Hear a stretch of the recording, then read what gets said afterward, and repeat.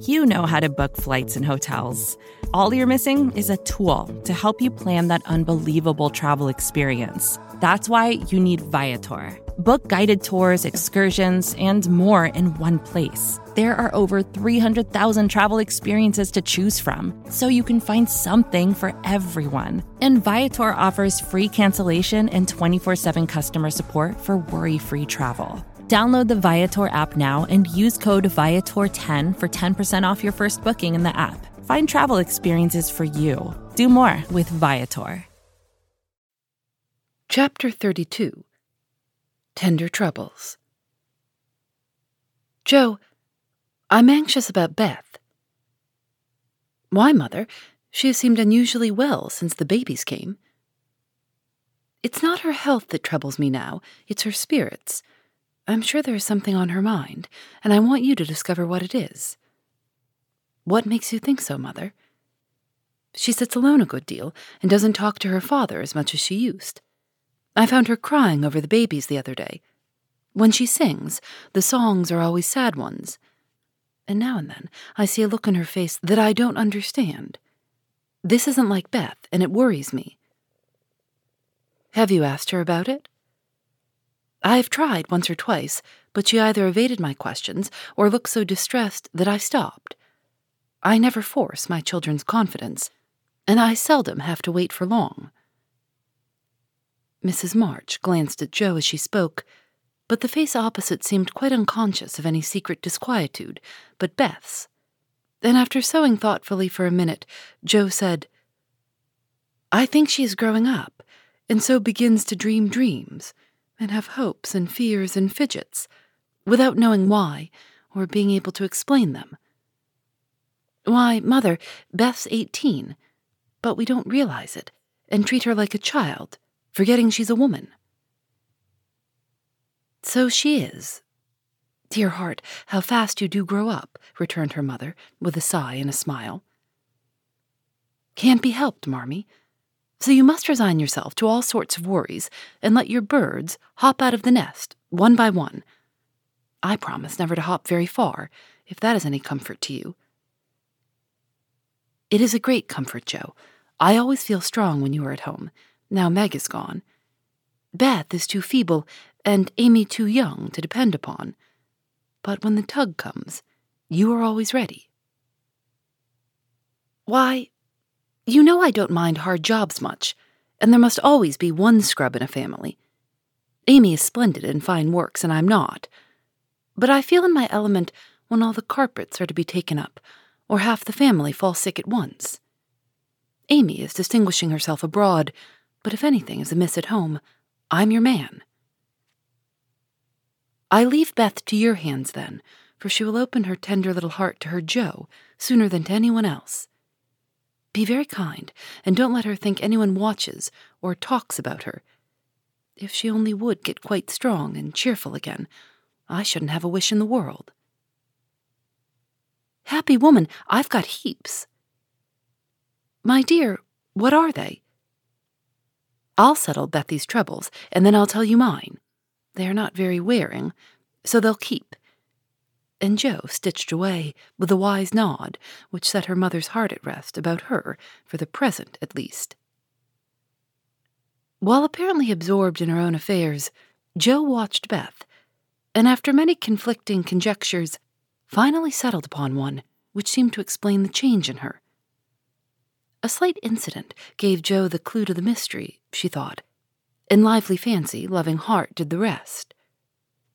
She was affecting to write busily one Saturday afternoon, when she and Beth were alone together. Yet, as she scribbled, she kept her eye on her sister, who seemed unusually quiet. Sitting at the window, Beth's work often dropped into her lap, and she leaned her head upon her hand in a dejected attitude, while her eyes rested on the dull, autumnal landscape. Suddenly, someone passed below, whistling like an operatic blackbird, and a voice called out, "All serene, coming in tonight." Beth started, leaned forward, smiled, and nodded, watched the passer-by till his quick tramp died away, then said softly, as if to herself, "How strong and well and happy that dear boy looks." said Jo, still intent upon her sister's face, for the bright color faded as quickly as it came, the smile vanished, and presently a tear lay shining on the window ledge. Beth whisked it off, and in her half-averted face read a tender sorrow that made her own eyes fill. Fearing to betray herself, she slipped away, murmuring something about needing more paper. "Mercy on me! Beth loves Laurie," she said, sitting down in her own room, pale with the shock of the discovery which she believed she had just made. "I never dreamed of such a thing. What will Mother say? I wonder if her—" There Jo stopped and turned scarlet with a sudden thought. If he shouldn't love her back again, how dreadful it would be. He must, I'll make him.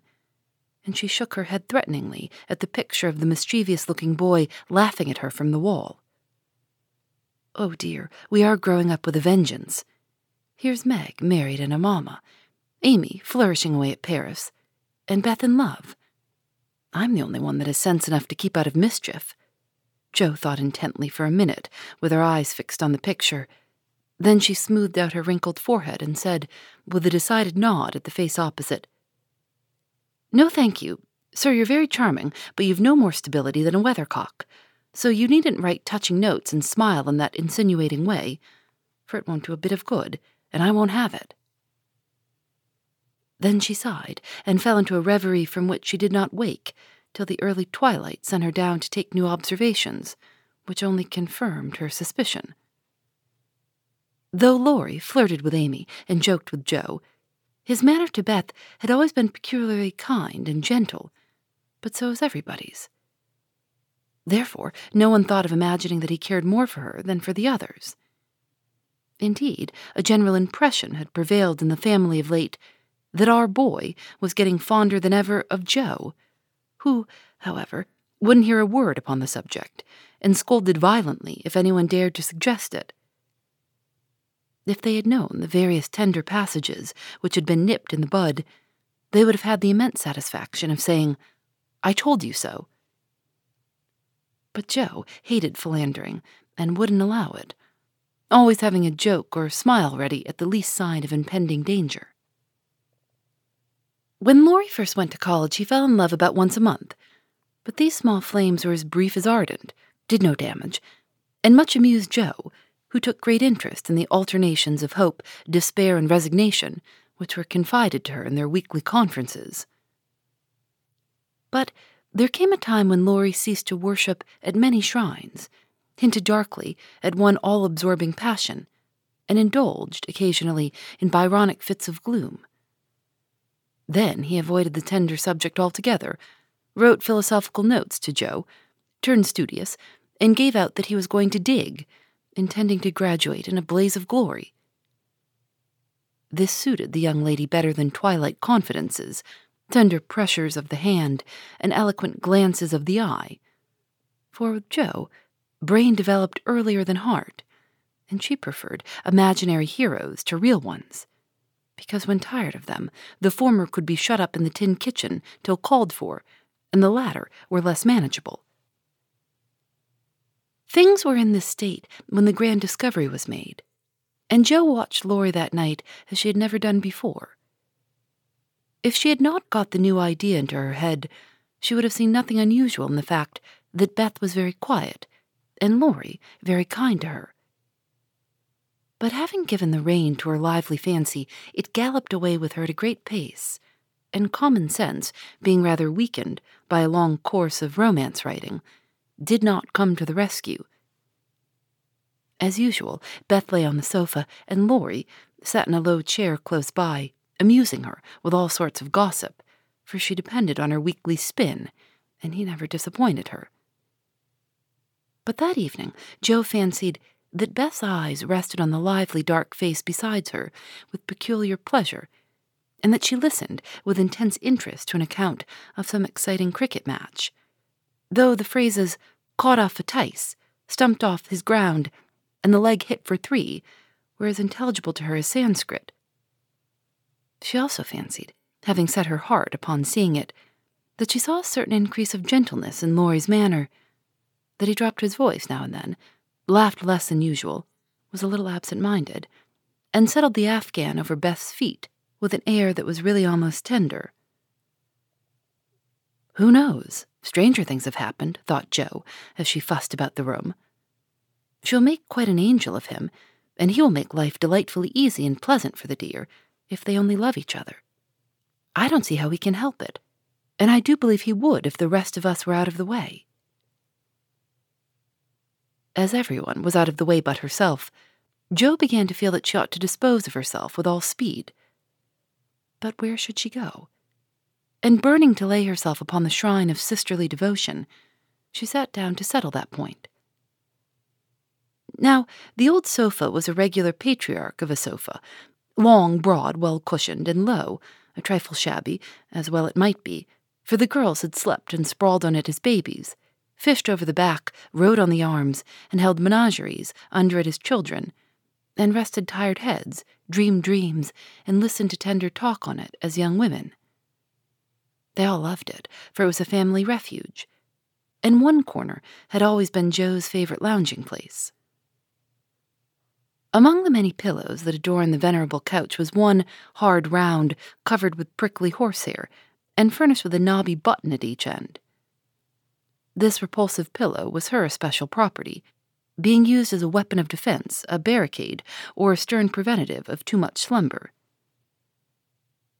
Laurie knew this pillow well, and had cause to regard it with deep aversion, having been unmercifully pummeled with it in former days when romping was allowed, and now frequently debarred by it from the seat he most coveted next to Jo in the sofa corner.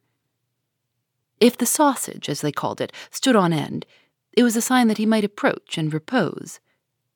But if it lay flat across the sofa, woe to man, woman, or child who dared disturb it.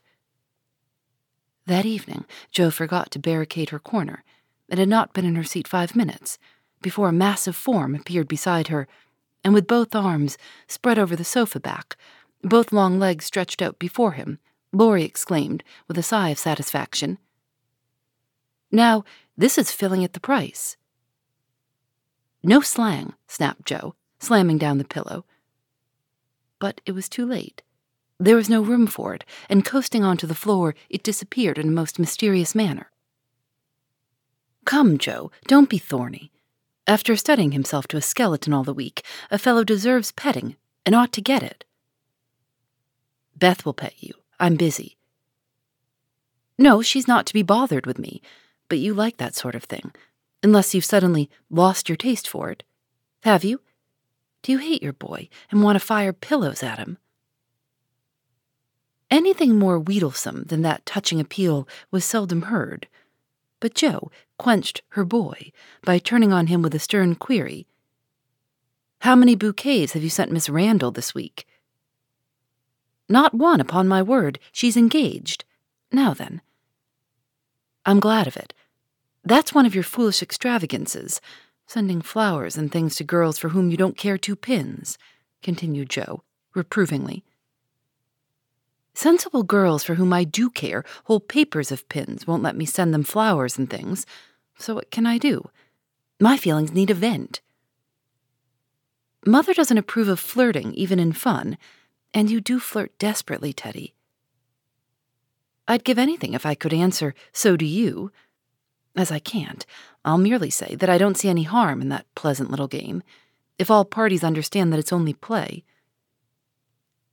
"Well, it does look pleasant, but I can't learn how it's done. I've tried, because one feels awkward in company not to do as everybody else is doing, but I don't seem to get on," said Jo, forgetting to play mentor. "Take lessons of Amy. She has a regular talent for it." "Yes, she does it very prettily, and never seems to go too far. I suppose it's natural to some people to please without trying, and others to always say and do the wrong thing in the wrong place." "I'm glad you can't flirt. It's really refreshing to see a sensible, straightforward girl who can be jolly and kind without making a fool of herself. Between ourselves, Jo, some of the girls I know really do go on at such a rate. I'm ashamed of them. They don't mean any harm, I'm sure, But if they knew how we fellows talked about them afterward, they'd mend their ways, I fancy. They do the same, and as their tongues are the sharpest, you fellows get the worst of it, for you are as silly as they, every bit. If you behaved properly, they would, but knowing you like their nonsense, they keep it up, and then you blame them. Much you know about it, ma'am, said Laurie in a superior tone. We don't like romps and flirts, though we may act as if we did sometimes. The pretty modest girls are never talked about, except respectfully, among gentlemen. Bless your innocent soul. If you could be in my place for a month, you'd see things that would astonish you a trifle. Upon my word, when I see one of those harum-scarum girls, I always want to say with our friend, Cock Robin, out upon you, fie upon you, bold-faced jig. It was impossible to help laughing at the funny conflict between Laurie's chivalrous reluctance to speak ill of womankind and his very natural dislike of the unfeminine folly of which fashionable society showed him many samples. Joe knew that young Lawrence was regarded as the most eligible party by worldly mammas, was much smiled upon by their daughters, and flattered enough by ladies of all ages to make a coxcomb of him. So she watched him rather jealously, fearing he would be spoiled, and rejoiced more than she confessed to find that he still believed in modest girls. Returning suddenly to her admonitory tone, she said, dropping her voice, If you must have a vent, Teddy, go and devote yourself to one of the pretty modest girls whom you do respect, and not waste your time with the silly ones. You really advise it? And Laurie looked at her with an odd mixture of anxiety and merriment in his face. Yes, I do, but you better wait till you're through college, on the whole, and be fitting yourself for the place meantime. You're not half good enough for, well, whoever the modest girl may be. And Joe looked a little queer likewise, for a name had almost escaped her. That I'm not, acquiesced Laurie, with an expression of humility quite new to him, as he dropped his eyes and absently wound Joe's apron tassel round his finger. Mercy on us, this will never do, thought Joe, adding aloud, Go and sing to me. I'm dying for some music, and always like yours. I'd rather stay here, thank you. Well, you can't. There isn't room. Go and make yourself useful, since you are too big to be ornamental. I thought you hated to be tied to a woman's apron string, retorted Joe, quoting certain rebellious words of his own. Ah, that depends on who wears the apron. And Laurie gave an audacious tweak at the tassel. Are you going? Demanded Joe, diving for the pillow. He fled at once, and the minute it was well, up with the bonnets of Bonnie Dundee, she slipped away to return no more till the young gentleman departed in high dudgeon. Joe lay long awake that night, and was just dropping off when the sound of a stifled sob made her fly to Beth's bedside, with the anxious inquiry, What is it, dear? I thought you were asleep, sobbed Beth. Is it the old pain, my precious? No, it's a new one, but I can't bear it. And Beth tried to check her tears. Tell me all about it, and let me cure it as I often did the other. You can't, there is no cure. There, Beth's voice gave way, and clinging to her sister, she cried so despairingly that Joe was frightened. Where is it? Shall I call Mother? No, don't call her, don't tell her. I shall be better soon. Lie down here and pour my head. I'll be quiet and go to sleep, indeed I will.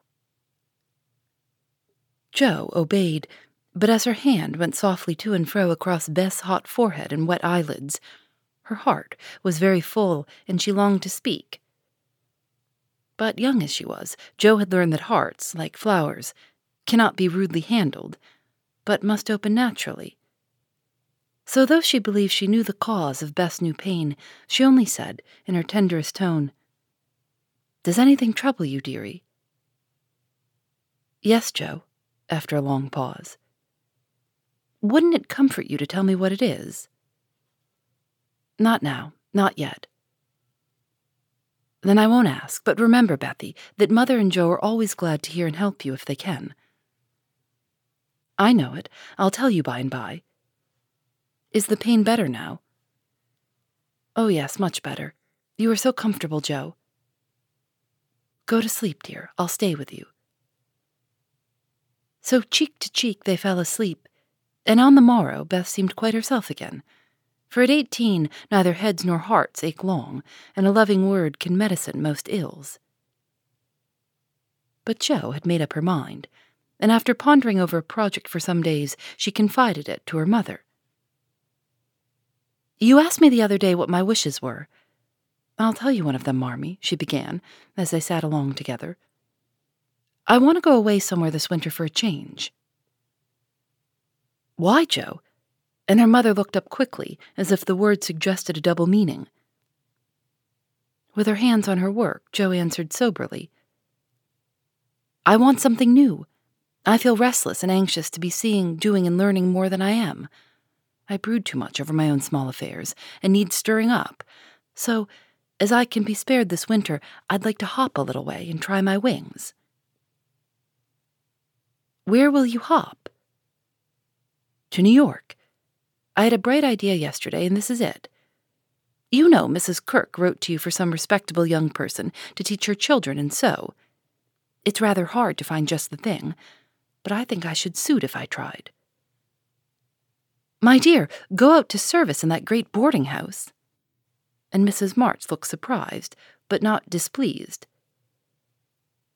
"It's not exactly going out to service, for Mrs. Kirk is your friend, the kindest soul that ever lived, and would make things pleasant for me, I know. Her family is separate from the rest, and no one knows me there. Don't care if they do. It's honest work, and I'm not ashamed of it." "Nor I, but you're writing." "All the better for the change. I shall see and hear new things, get new ideas, and even if I haven't much time there, I shall bring home quantities of material for my rubbish." "I have no doubt of it, but are these your only reasons for this sudden fancy?" "No, Mother." "May I know the others?" Jo looked up and Jo looked down, then said slowly with a sudden color in her cheeks, "It may be vain and wrong to say it, but I'm afraid Laurie is getting too fond of me." "Then you don't care for him in the way it is evident he begins to care for you?" And Mrs. March looked anxious as she put the question. "Mercy, no. I love the dear boy, as I always have, and I'm immensely proud of him. But as for anything more, it's out of the question." "I'm glad of that, Jo." "Why, please?" "Because, dear, I don't think you are suited to one another. As friends you are very happy, and your frequent quarrels soon blow over. But I fear you would both rebel if you were mated for life.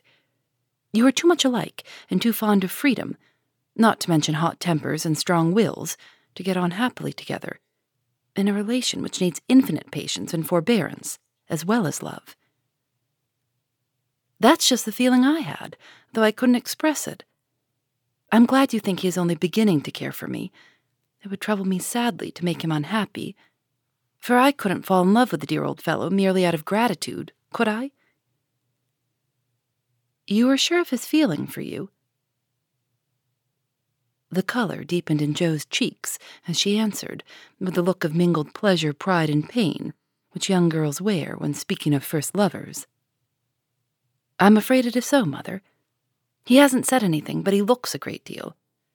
I think I'd better go away before it comes to anything." "I agree with you, and if it can be managed, you shall go." Jo looked relieved, and after a pause said, smiling, "How Mrs. Moffat would wonder at your want of management, if she knew, and how she will rejoice that Annie may still hope." "Ah, Jo, mothers may differ in their management, but the hope is the same in all, the desire to see their children happy. Meg is so, and I am content with her success. You I leave to enjoy your liberty till you tire of it, for only then will you find that there is something sweeter. Amy is my chief care now, but her good sense will help her. For Beth I indulge no hopes, except that she may be well. By the way, she seems brighter this last day or two. Have you spoken to her?" "Yes, she owned she had a trouble and promised to tell me by and by. I said no more, for I think I know it. And Jo told her little story. Mrs. March shook her head and did not take so romantic a view of the case, but looked grave and repeated her opinion that for Laurie's sake, Jo should go away for a time. Let us say nothing about it to him till the plan is settled, and I'll run away before he can collect his wits and be tragic. Beth must think I'm going to please myself, as I am, for I can't talk about Laurie to her. But she can pet and comfort him after I'm gone, and so cure him of this romantic notion. He's been through so many little trials of the sort, he's used to it, and will soon get over his lovelornity. Jo spoke hopefully, but could not rid herself of the foreboding fear that this little trial would be harder than the others, and that Laurie would not get over his lovelornity as easily as heretofore. The plan was talked over in a family council and agreed upon, for Mrs. Kirk gladly accepted Jo and promised to make a pleasant home for her. The teaching would render her independent, and such leisure as she got might be made profitable by writing, while the new scenes in society would be both useful and agreeable. Jo liked the prospect and was eager to be gone, for the home nest was growing too narrow for her restless nature and adventurous spirit. When all was settled, with fear and trembling, she told Laurie, but to her surprise he took it very quietly. He had been graver than usual of late, but very pleasant, and when jokingly accused of turning over a new leaf, he answered soberly, "So I am, and I mean this one shall stay turned." Jo was very much relieved that one of his virtuous fits should come on just then, and made her preparations with a lightened heart. For Beth seemed more cheerful, and hoped she was doing the best for all. "One thing I leave in your special care," she said, the night before she left. "You mean your papers?" asked Beth. "No, my boy. Be very good to him, won't you?" "Of course I will, but I can't fill your place, and he'll miss you sadly." "It won't hurt him, so remember, I leave him in your charge to plague, pet, and keep in order." "I'll do my best for your sake," promised Beth, wondering why Jo looked at her so queerly. When Laurie said goodbye, he whispered significantly, "It won't do a bit of good, Jo. My eye is on you, so mind what you do, or I'll come and bring you home." Phoebe Reads a Mystery is recorded in the studios of North Carolina Public Radio, WUNC.